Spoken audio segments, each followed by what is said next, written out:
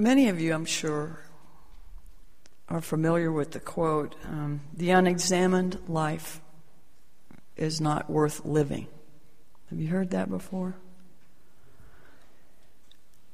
Did you know that Socrates made that statement when he was on trial for heresy? And that the sentence for heresy was death, but in that particular system, there was the option for him to suggest alternative punishment. If he had been willing to do that, he might have been exiled or imprisoned for life. But to him, life would not be worth living if he did either of those things, because he would not have the opportunity to question the things around him and have discussions about it. And so instead of offering alternative suggestions for his sentencing, he said to Athens that they needed to thank him for his service to society, and pretty well ensured by painting them into a corner that he would be killed.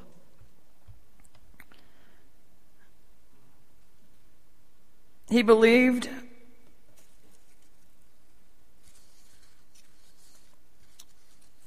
that the right to evaluate one's own life, what's around you and what's inside of you, are the things that made life worth living. We have the good fortune of living in a place where we can do those things if we want to. And we may meet with some resistance, but we still have the right to do it. The funny thing about the difference between Socrates, well, it's not funny, but between Socrates and what I see now is that people work now so hard to avoid having time to sit with the quiet and examine ourselves. We do whatever we can to stay busy and fill the spaces and just are positive there is more we need to do or find out about. And turning that light of examination on ourselves is the most difficult thing to do. Sometimes it takes a great deal of courage to look at ourselves, to challenge ideas we may have held for a long time or as long as we can remember, and to examine our lives and make, as our responsive reading said, a study of them. But it's in coming to terms somehow with our weaknesses or some of the things that we might prefer to call idiosyncrasies, and some of them are. But looking at the things about us that make our peaceful interactions with others difficult, and finding ways to forgive others difficult,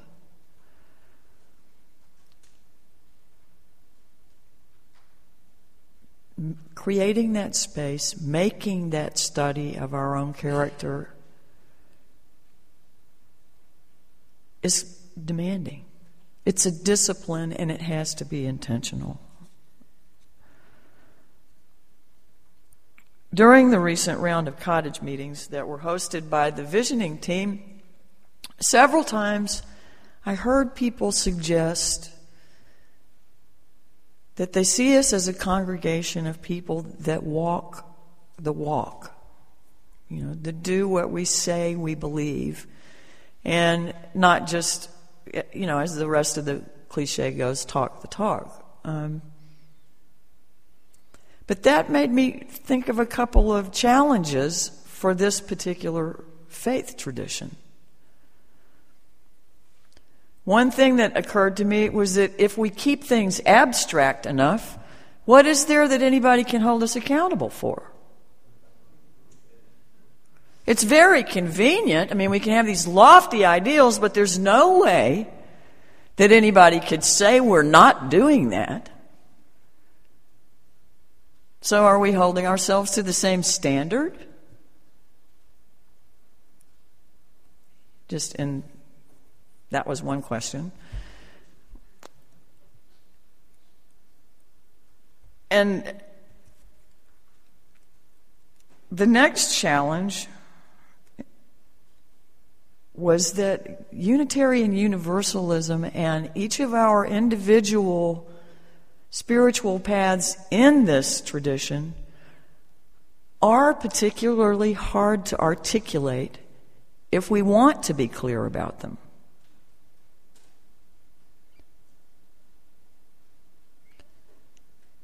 If we don't take the time to learn how to do that, are we kind of painting ourselves an out?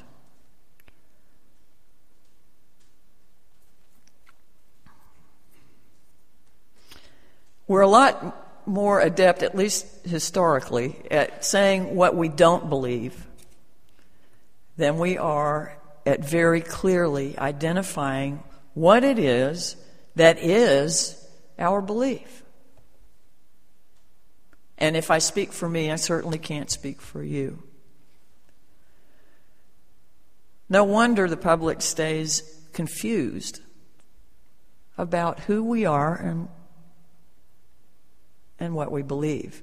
They see us doing.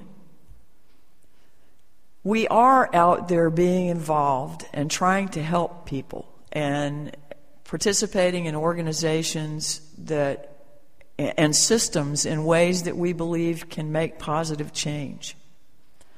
But people from other traditions are doing that too. And we add on top of their work other layers of expectation for them to live up to whatever faith tradition they espouse. And somehow we're escaping that.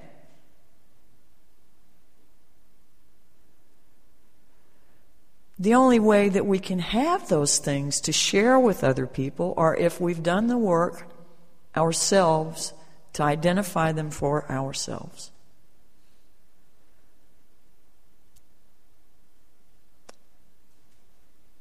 And I think part of doing that work is the bridge that carries us to places where we can love and understand ourselves more.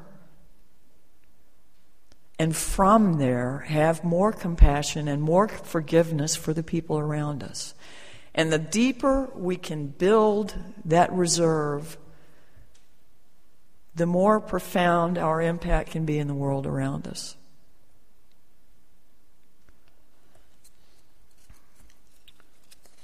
I don't ever want to suggest that I think we should be perfect. I don't think we're on the planet to be perfect. I think we're here to be in relationship.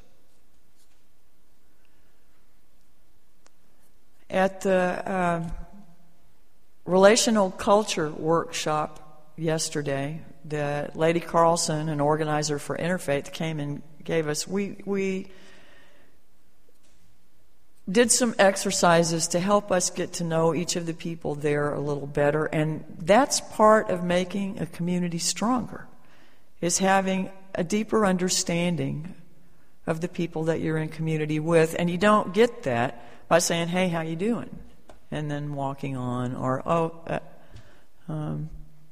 I don't like this salad. Maybe even that's better than, "Hey, how you doing?" Unless you really take the time to stop and finish that conversation.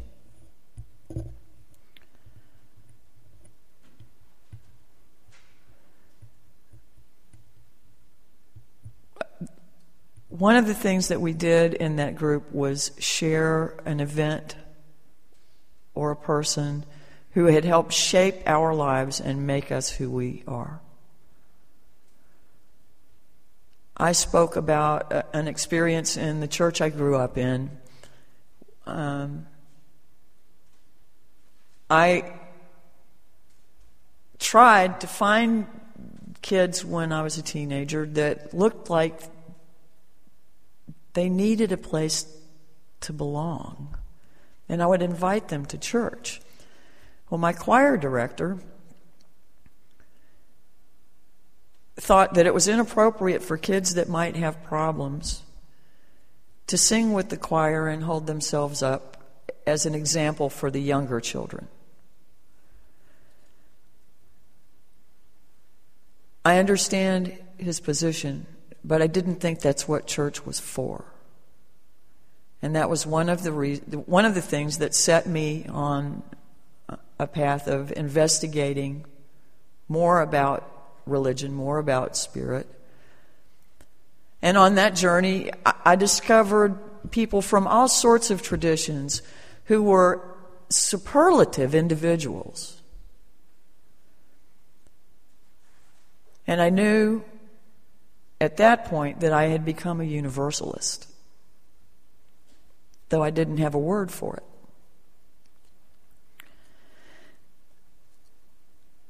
But if we're going to talk about other people and whether they live up to the standards that they profess, we have to be able to hold ourselves to the same sort of standard. There's a parable, an illustrative story from the Christian New Testament that's in both the book of Matthew chapter 7 and the book of Luke chapter 6 that talk about the plank in one's own eye, also translated as the mote or the beam or the log in your own eye, but being not concerned with the things that are obstacles to your own vision, but rather the specks that are in other people's eyes.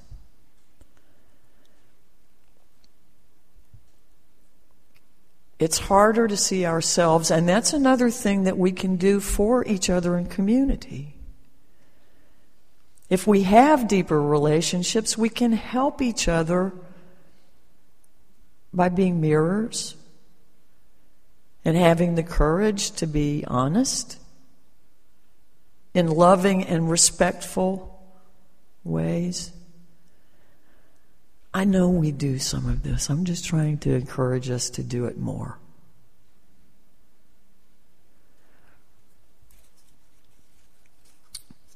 We begin to generate peace by self-examination, and the process lasts a lifetime.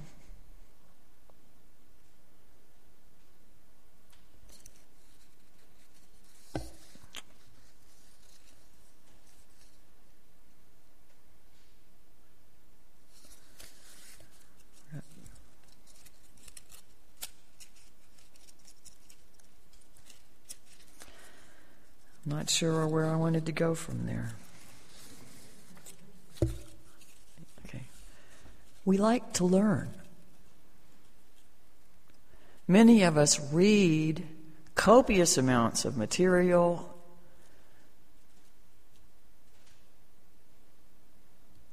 So how about if we endeavor to put our own character on our reading list?